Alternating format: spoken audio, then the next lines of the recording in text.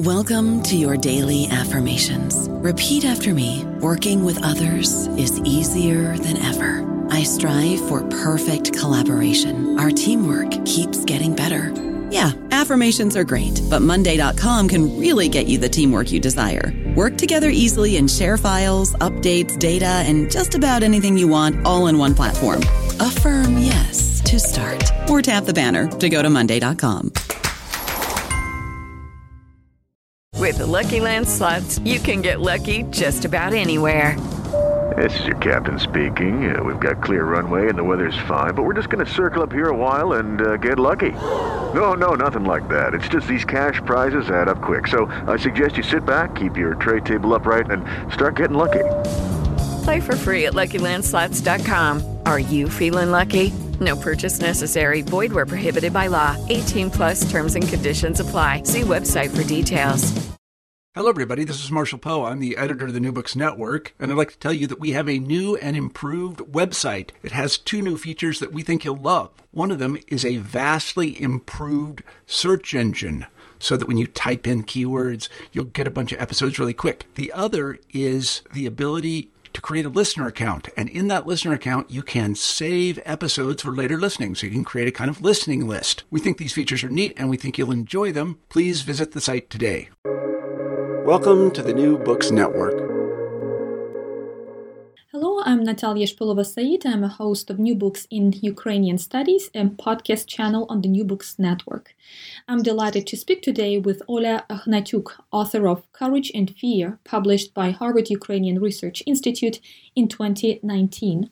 Oля Hnatiuk is a professor at the University of Warsaw, Poland, and the Kyiv-Mohyla Academy, Ukraine. She also served in the Polish Diplomatic Corps. She's the recipient of numerous awards, including Polonia Restituta, the Antonovich Foundation Award for fostering Polish-Ukrainian cultural cooperation, and the Pryshunsky Polish Pen Club Award. Her book, Courage and Fear, originally published in Polish in 2015, received awards in Ukraine and in Poland. Hello, Ola. Congratulations on the English translation of your book. Hello, Natalia. Thanks. Many thanks for your congratulations and many thanks for having me. And I am excited about my debut at English language podcast. I'm very nervous about this, but I will do my best. Well, I'm sure our discussion will go very well. So I would like to start with the introduction. So you explained that this book is not only a scholarly investigation of highly entangled histories of Polish, Ukrainian, and Jewish communities that happen to live in Lviv at the very turbulent pre-war, war, and post-war periods, but also your personal story, a story of your parents and your grandparents. Would you say a few words about how the book is structured and why you open it with the story of your family? Thank you, Natalia, for such an interesting question. And for sure, I would like, first of all, to explain why I started with my family history, with my family story, and then I will switch to the structure of my book. So the first reason was that I, for a very long time, I have been seeking for an approach which would allow to combine different national narratives and to overcome so-called egoism of one's own pain. I mean, to see only one nation's victims and to perceive all other cases as less important or even worse, other nationalities as enemies or even persecutors. The second reason was I wanted to say that microhistory matters. Of course, I don't mean that one can replace a history or a master narrative by case study, but I wanted to encourage young historians to put it in the well-known metaphor to see an ocean in just one drop. And the third reason was for such choice was the desire to shorten the distance between the reader and the author. If you are familiar with the author and her or his own story, you will trust her or him more. And last but not least, I wanted to exemplify through my family history that there are so many untold stories. First of all, in Ukrainian history, the pressure of communist system was everywhere in the communist states, but in Ukraine it was extremely high. Most of Ukrainian citizens had to choose silence, otherwise they wouldn't survive. The best example is Holodomor, and the fact that only in late 80s, at the eve of perestroika, first mentions of Holodomor appeared in public sphere in Soviet Union, and only during 90s, scholars in Ukraine started to study the Holodomor. It took almost 20 years when state program was implemented, and the recognition of the victims of Holodomor started to be a part of state politics. So it was my aim was to encourage young historians and young people to listen to their grandparents, to try to understand their stories. And now a few words about the structure of my book. So I started with my family history, which is highly entangled Polish, Ukrainian, and Jewish history with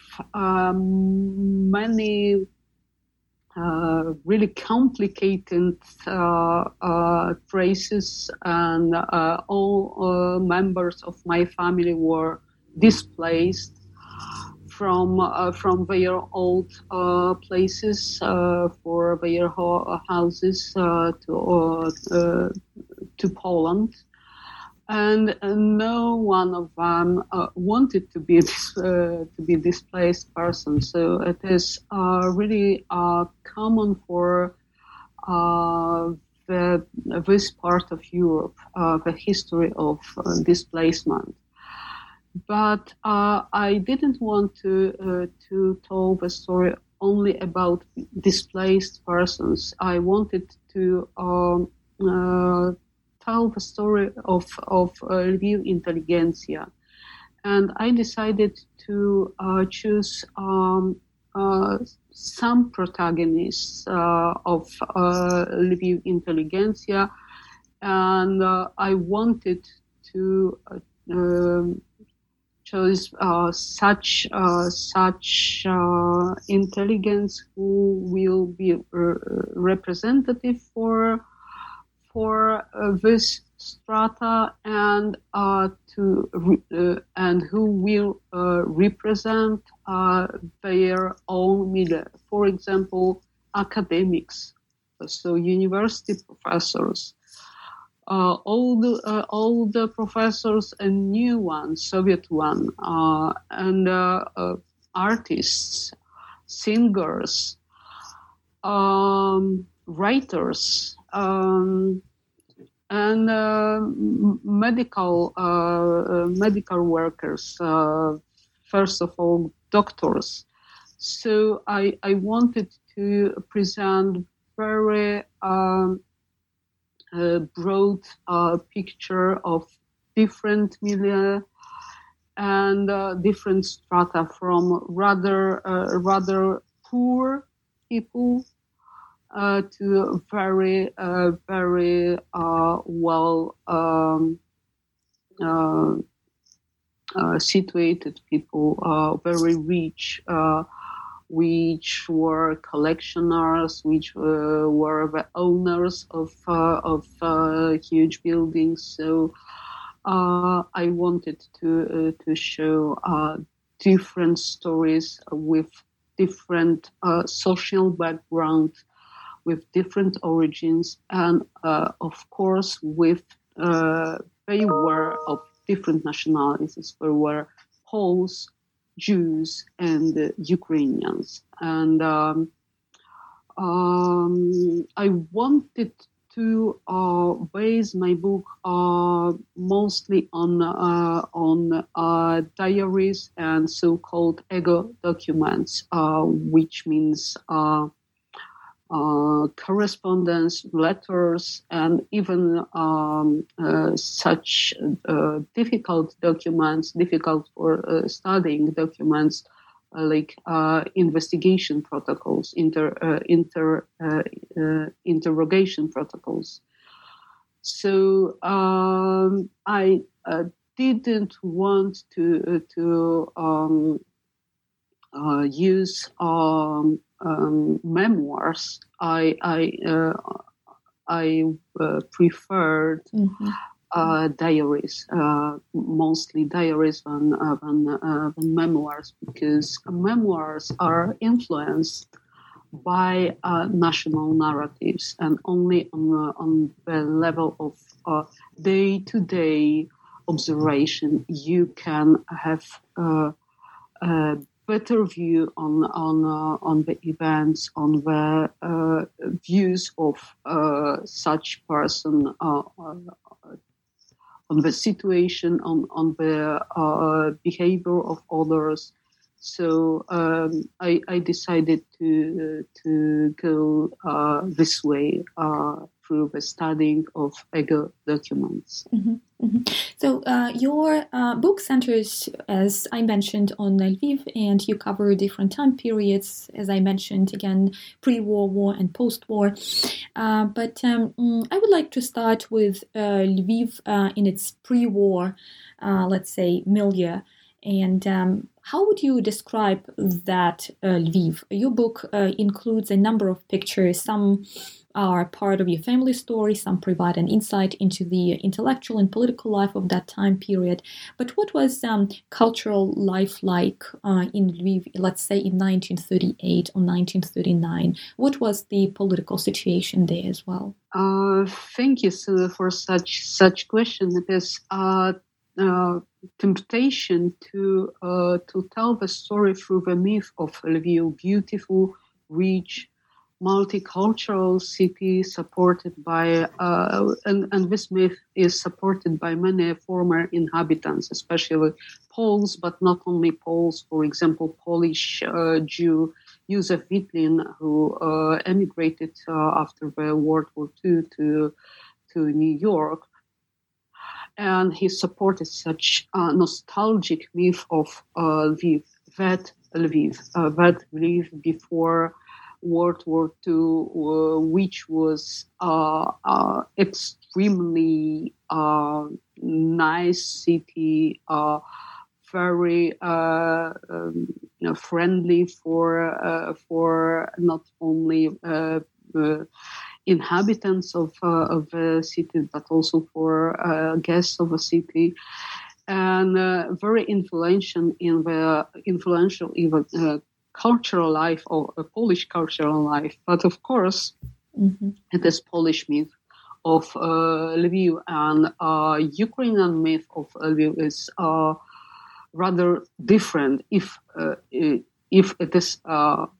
If it exists, I am not sure about such myth of Lviv. After World War II, Ukrainian immigrants wanted to create such myth, but I think they failed to create such myth. So, and for sure, it was a different picture of the city. So.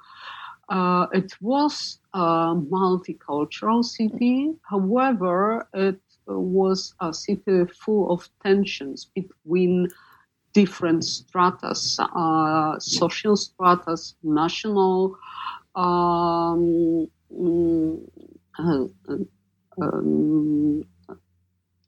national spilnota, national societies, not societies, national communities. So it was, however, these communities communicate not only inside them but also outside them. So it was a city with really difficult communication because of domination of Polish administration, Polish language, and other languages were not allowed, and even the name Ukrainians or Ukrainian was not allowed, only Ruthenian. So we cannot say that it was so picturesque, so nice, and so with no problems between different communities. However, the cultural life and university or academic life was really intense,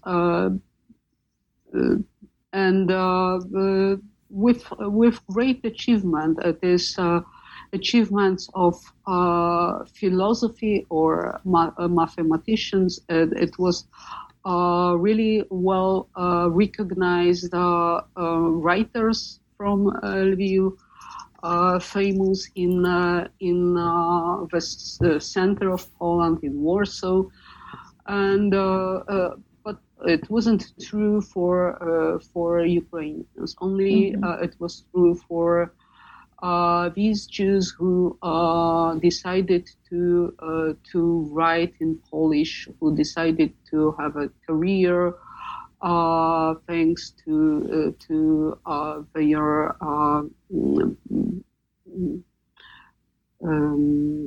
access to Polishness. So I would say Polishness.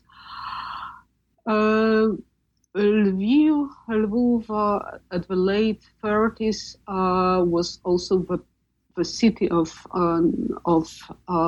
the inter-communities battle. I didn't describe this battle in my book, but the main struggle was between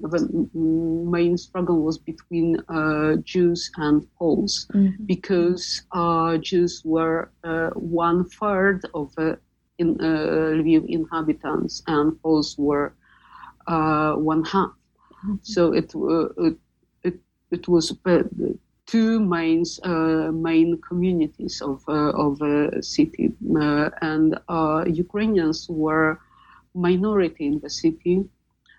It was only more or less, rather less than 20%, according to census. It was 17%.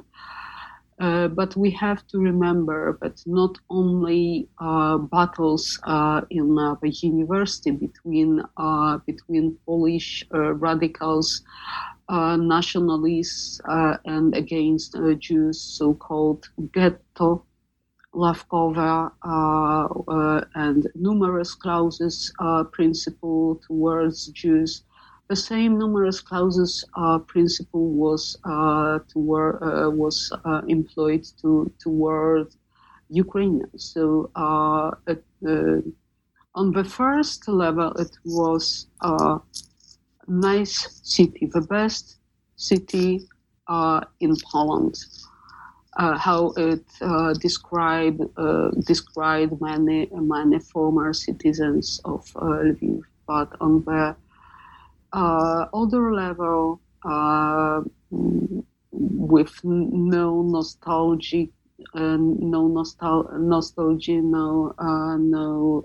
myth. It was a city full of tensions and struggle. Mm-hmm. Mm-hmm.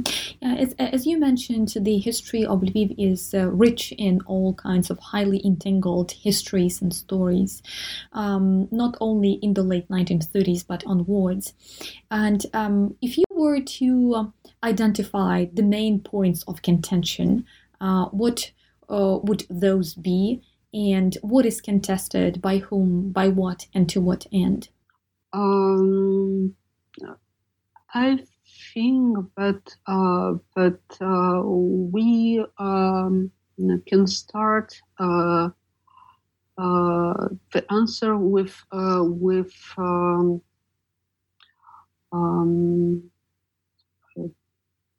origins of this contestation, and I think that origins were not just in the 30s of 20th century, but their roots were in the 19th century. Mm-hmm. I would place them in at the turn of 19th and 20th century, the main point of modernization. Mm-hmm. And the main point of nationalization. But of course, one might say that we should start with the Spring of Nations, 1848. But it isn't accidentally that most of my protagonists were born and were active before World War I. Austro-Hungarian Galicia was the most backward province, and at the same time, it has been modernized at this time, and this tension of modernization, of nationalization, are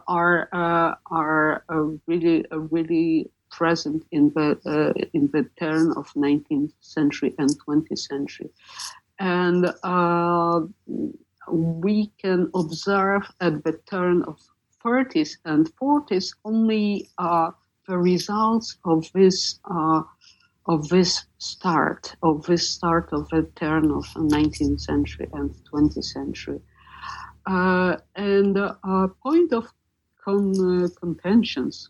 Of contention. There are different points of contention, and they depend on a political and national background. I will mention only one of them. There is a Polish saying, "Gentlemen do not discuss on facts." It means that there is no reason to call into the question facts. However, in highly contested questions like who Lviv belongs to, even numbers are questioned. When I remember when in 2009 I worked with my colleagues on the open air exhibition dedicated to Soviet occupation of Lviv. We started this exhibition with information about inhabitants of pre-war Lviv. And the population of Lviv, according to 1931 census, was like I described in my previous answer. Half of population were Poles, 1/3 were Jews, and only less than 20% were Ukrainians. And it is rather obvious, but it is possible to contest even numbers. On the one hand,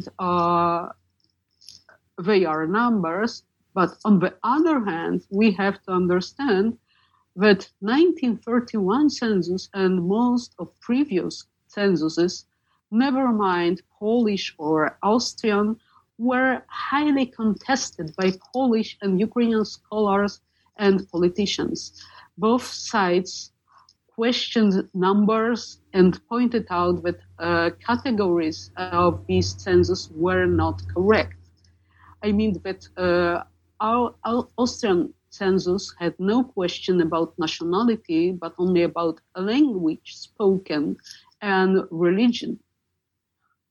Polish census of 1921 and 1931 used the same categories, and they were questioned. So to sum up, we can question even numbers, because these numbers matters, whether it was less than 20% or rather more. Why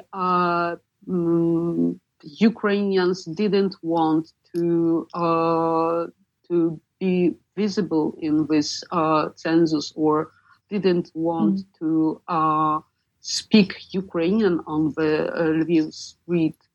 So it is matter of oppression. It is matter of the status of Ukrainian language during interwar period. And the same, but a little bit different, is with Jewish, because some Jews more educated, more with better social status, decided to switch into Polish, to even be Poles. But at the same time, they were of Jewish religion, so they were, according to some points, they were Jews, but from the point of view of culture, they were Poles. So to answer your question, not only numbers, but also status, and the best social status have had Poles. Mm-hmm. Than Jews, and the worst status had Ukrainians. With all consequences, with all problems which were caused by this high status or low status, low social status. Yeah, indeed. Your book does emphasize this status of the Ukrainian language in Lviv specifically, and you present a lot of material that testify towards the inferior status of the Ukrainian language when compared to the Polish language, for instance. You also mentioned that Ukrainian writers had a lot of struggle as they were trying to be recognized by other writers, for instance, those who wrote in Polish. And I'm wondering, how did this status of Ukrainian eventually change? And you also note in your book that Ukrainization strategies with the arrival of the Soviets served, in fact, to Russify the population. One of the points that really struck me, and I was wondering about this fact for a long time, was that you mentioned that sometimes the Poles would prefer to mention Russian scientists and writers rather than Ukrainian. So would you talk a little bit more about the Ukrainian language and about how the Ukrainian language was probably introduced in this region? Natalia, thank you very much. Probably I have to use one more notion that is colonial status. And however, I didn't implement colonial studies approach in my book, but I have to use this notion in the answer, because what I said about low social status is also combined with national status. So if it is low social status and low national status, we have to use this post-colonial studies notions. And for sure, for Poles, Russians were of high culture. Not it doesn't matter that they were Soviets, but when they belonged to this strata of intelligentsia, for example, Russian Soviet professors, they were perceived as persons who have higher status than Ukrainian professors. Ukrainian professors were professors from the province, and the capital was still Moscow, and this we can trace it from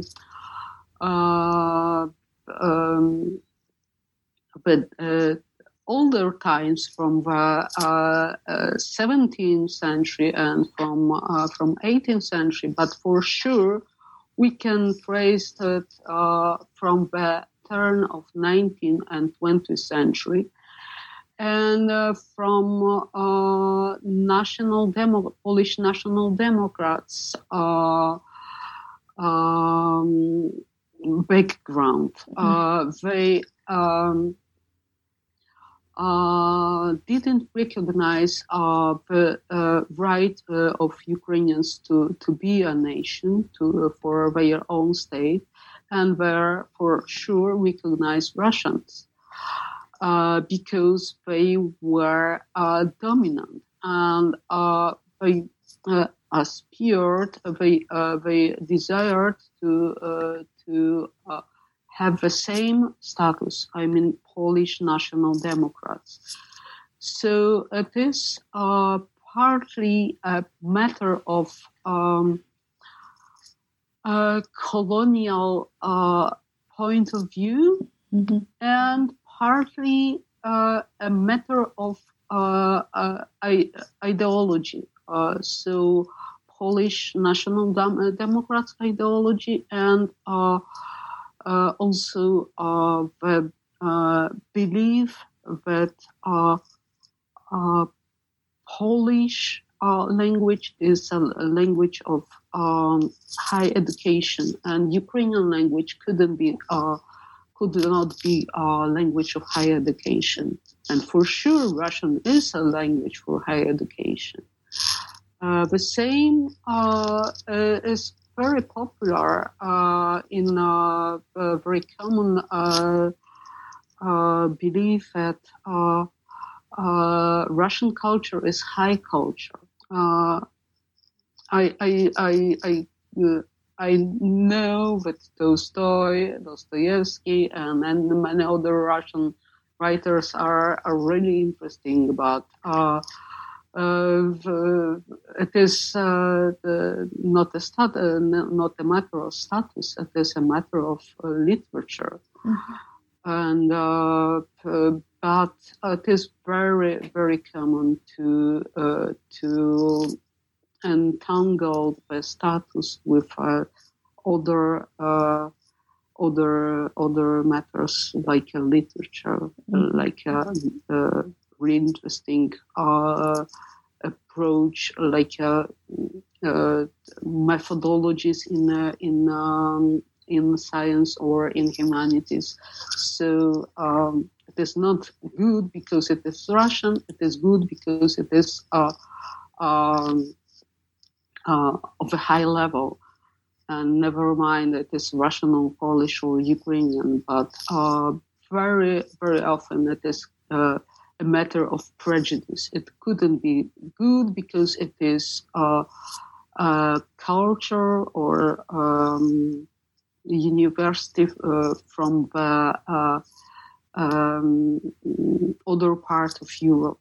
I don't know about you, but I'm very busy and I don't have a lot of time to cook. That's why I subscribe to Factor. Eating better is easy with Factor's delicious, ready-to-eat meals. Every fresh, never frozen meal is chef-crafted, dietitian approved, and ready to go in just 2 minutes. You'll have over 35 different options to choose from every week, including Calorie Smart, Protein Plus, and Keto. These are 2-minute meals. Factor meals are ready to eat and heat, so there's no prepping, cooking, or cleanup needed.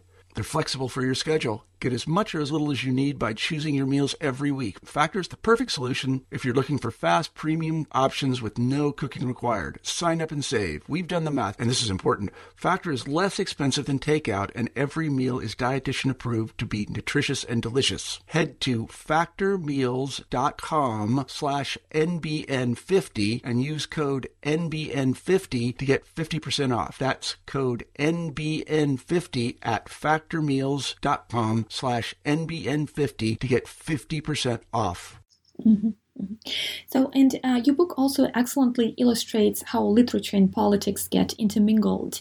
What strategies were employed to convert the Lviv dwellers, for example, into the supporters of Soviet rule? You describe how translations were involved in the political agendas and literary criticism was on the service to political parties as well, and probably these other strategies were quite popular and widely used in the Soviet Union in general. I think there are many examples of such cooperation of intelligentsia, of writers, of translators, of artists, of singers during Soviet times. And there are many full of my book is full of anecdotes. But I didn't want to overload this book by anecdotes. But I wanted to understand to what extent these people were pressed to do. Such things, I mean, to cooperate with Soviet rulers, and to what matters they were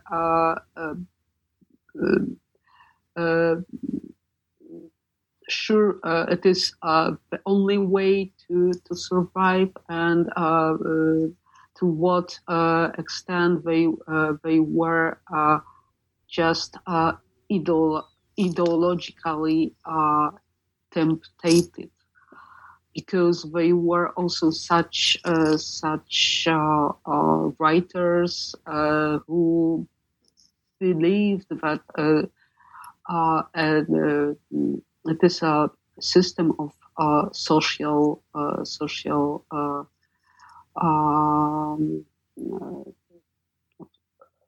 equality. So they believe that it is a better system than it was during Polish Republic times. Maybe I just recall one of the anecdote about artists who were pressed to cooperate with or to collaborate, but I don't like this verb to collaborate. So I prefer to cooperate or to support the Soviet rules. And the stories about visual artists who were pressed to return to their school day technique of reproduction. The only persons who had a chance to make money were those who could adjust to the conditions of the authorities' full control over art and were efficient copyists at that, though even those skills didn't guarantee one's safety. As one in newspapers in art, two employees shuddered at the thought of overlooking an error in communist keywords and names. Editors recalled that their nightmares were feature typos in the name Stalin. Likewise, a mistake in copying the visage of revolutionary chiefs in USSR leaders could cause serious problems. And one of the artists, Arthur Nacht, was supporting his entire family and had little choice but to take up such mass production. While transferring a portrait of Lavrenti Beria to a canvas, he made a mistake in the enlargement and moved the image by one grid. And this miscalculation left the chief of the state security with two sets of eyes. The gigantic portrait hung at second-story level and peered down onto the crowds with redoubled attention. The party's leadership wouldn't accept any explanations and accused the artist of sabotage. Thankfully, in the course of the investigation, the school's employees were able to convince the authorities that no sabotage had occurred and the error had merely been a technical glitch. So it is one of many anecdotes, true stories about such cooperation and for sure, very often Poles believed that only others, only Jews or only Ukrainians were collaborators. Never mind with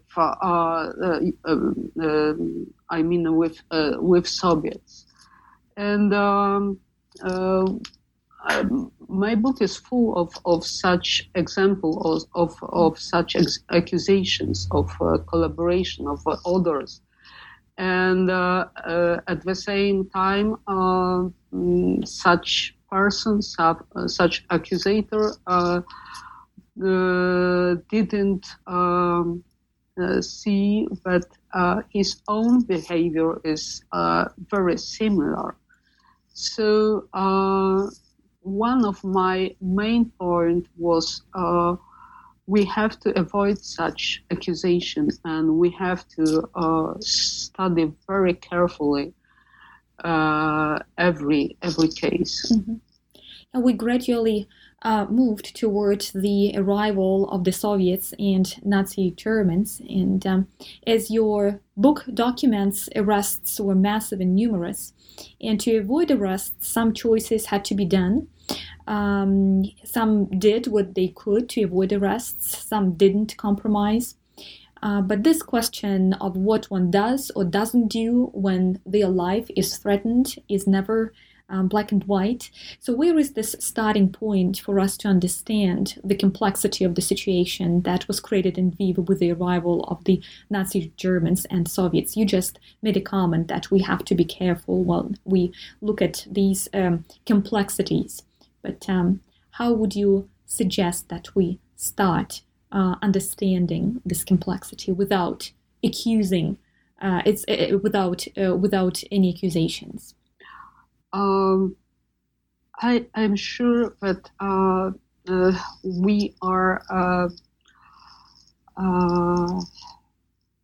we should be very, very careful with such studies, and even so well-known and well researched case as a pogrom of early July of 1941 should be studied more carefully. As I tried to show Lvivians or inhabitants of Lviv greeted Nazis at the very first days of Nazi occupation, and only during next few weeks they were so shocked by Nazis' policy toward Lviv dwellers that they changed their approach, their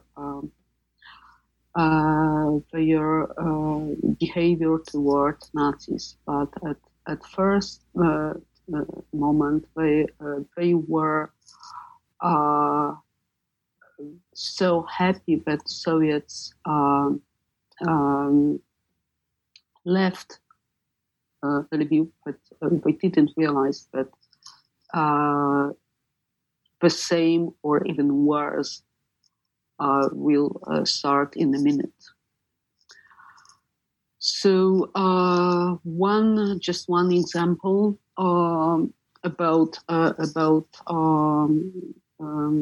this very first moment of Nazi occupation is Lviv pogroms, and crowds of Lvivians at the streets who were greeting the Nazis. And for sure, if we believe that only 17% of Lviv inhabitants were Ukrainians, so how they created such crowds? Just one question, and I have no answer from many historians for this question. I didn't question the fact of the pogrom, but I believe that it was not organized only just by Ukrainian nationalists. It was much more complicated story. And many other examples during Nazi occupation we can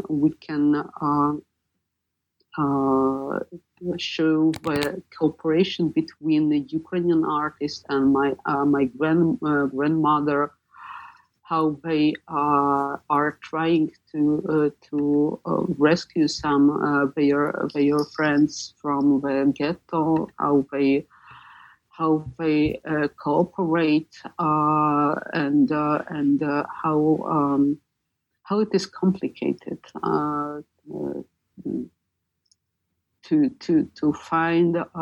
find money for such help, to find food for people in the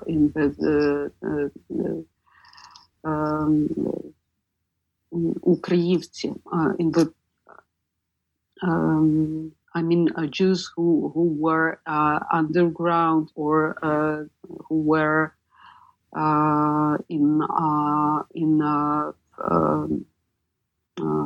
places saved for them from the Nazis. So how it was very difficult to find the food for them, how it was very complicated to find money for this food and to rescue them. It was very, very complicated task. Mm-hmm. How would you say the Soviet presence changed Lviv? Did it become Sovietized, or did it become less culturally diverse? it depends on the time during the first Soviets. It is common name of this first period of Soviet occupation 1939 1941. It was still diverse. Mm-hmm. Mm-hmm. However, it was unified by Sovietization, and at the first time, Ukrainian language was used as an instrument for Sovietization, but not only Ukrainian language. And first of all, it was symbols of Soviet regimes of Soviets. So the different state fests like October Revolution, like Stalin's Constitution, like First of May, and of course mass demonstration, mass participation of people in trade unions. So it was worker unions. It was a kind of Sovietization of social life. And first of all parties, all cultural, social organizations were banned this time, and all institutions were started to be state institutions. So, for example, they were such institutions as National Society, Shevchenko National Society, and the Ossolineum Library, and they were combined, and it started to be one institution. And one Soviet institution with Soviet directors, with Soviet rules, and under Soviet control. So at the first time it was Sovietization and oppression, repressions, arrests, and many others. But on the second Soviet occupation, it was in 1944, it started to be not only repression, but also mass deportation. Mm-hmm. And all Poles were deported to Poland, and mass deportations of Ukrainians and were deported to the east. And last but not least, during Nazi occupation, the whole Jewish population was annihilated. So very, very little Jews survived Nazi occupation. So after World War II, Lviv started to be completely other city, but it doesn't mean that it started to be Ukrainian city. Mm-hmm. But during the late 40s and early 50s, Lviv was mostly Russian city. Mm-hmm. And very little people, even scholars, know about this. Mm-hmm. Interesting. Well, the instances that your book describes are hard to talk about. There are a lot of wounds that are exposed and revealed, and there are a lot of prejudices. And I feel like we have to somehow produce this language, how to analyze and how to describe these instances and these difficult and contested pasts. But your book also illustrates that there are productive ways for such discussions. Would you like to make a couple of more comments on how to talk about difficult and contested pasts? Well, thank you for such question. It is really important, and maybe the most important for me reason why I wrote this book. But I have to confess that there is no universal idea for such discussion, as well as there are no universal medications. Mm-hmm. Mm-hmm. I cannot give you or anyone prescription for the discussion of difficult past or contested past. However, there are universal principles, and one of them is first, do no harm. Mm-hmm. Mm-hmm. And I am sure that our listeners will agree with this principle, as well as with a conviction that manipulation in social life is really harmful. So-called historical politics does more harm than good. During last years, we have been observing how both sides, Polish and Ukrainian, destroyed the process of reconciliation employing historical politics. Mm-hmm. For sure, Polish side was more active in this process and caused more damage. However, one cannot say that Ukrainian side was not involved in destabilization. And despite all these circumstances of last decade, and despite of a lack of good faith of the one side, I mean Polish, when we take broader frames, namely last 3 decades, I would say that historians have found productive ways of the discussion. It is trivial, but true, sine ire et studio. For sure, scholars have to meet great demands. First of all, they have to be equipped with criticism towards the sources, to the master narrative, to her or his own prejudice. It should be obvious, but it isn't. Any scholar researching relationships have to be familiar with sources in relevant languages. In our case, at least in Polish, Ukrainian, Russian, but also in German and Yiddish should be implemented or used. And now let us ask how many Polish or Ukrainian scholars meet such demands. Very little. Mm-hmm. Much more prefer to be involved in historical politics, mm-hmm. where such high qualifications are not required. I believe that there were also other models of dialogue, so-called protocols of discrepancy. Just one example, seminars of historians named difficult questions. I would say the name of the seminar entangled the result.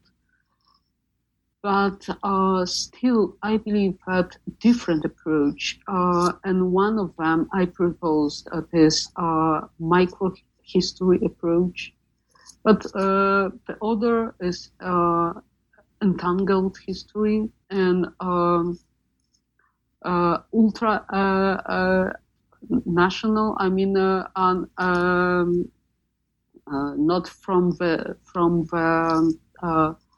bottom, but from the top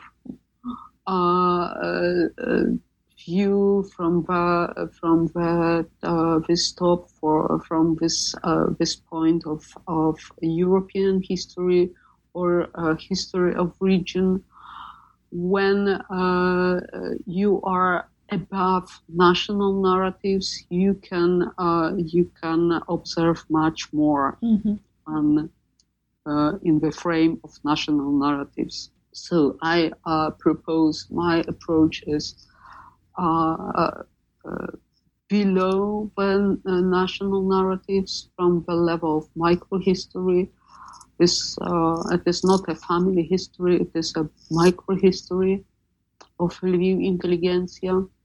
But of course, I appreciate such approach, like in Timothy Snyder books, and especially Bloodlands, which is really multi-national approach. Well, thank you. Thank you so much, Ola. Thank you so much for this discussion today and for your book that delicately guides us through multiple entanglements and attempts to offer routes for uneasy and complicated conversations, as we discussed today. But these conversations, one way or another, touch upon the issues of choice and compromise, courage and responsibility, fear and hope. Thank you so much, Ola. Thank you for having me. Thank you for invitation and for your excellent questions.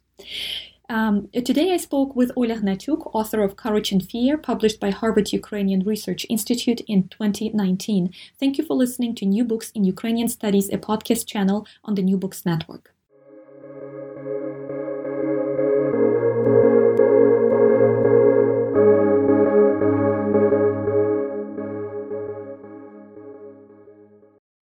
It is Ryan here, and I have a question for you. What do you do when you win?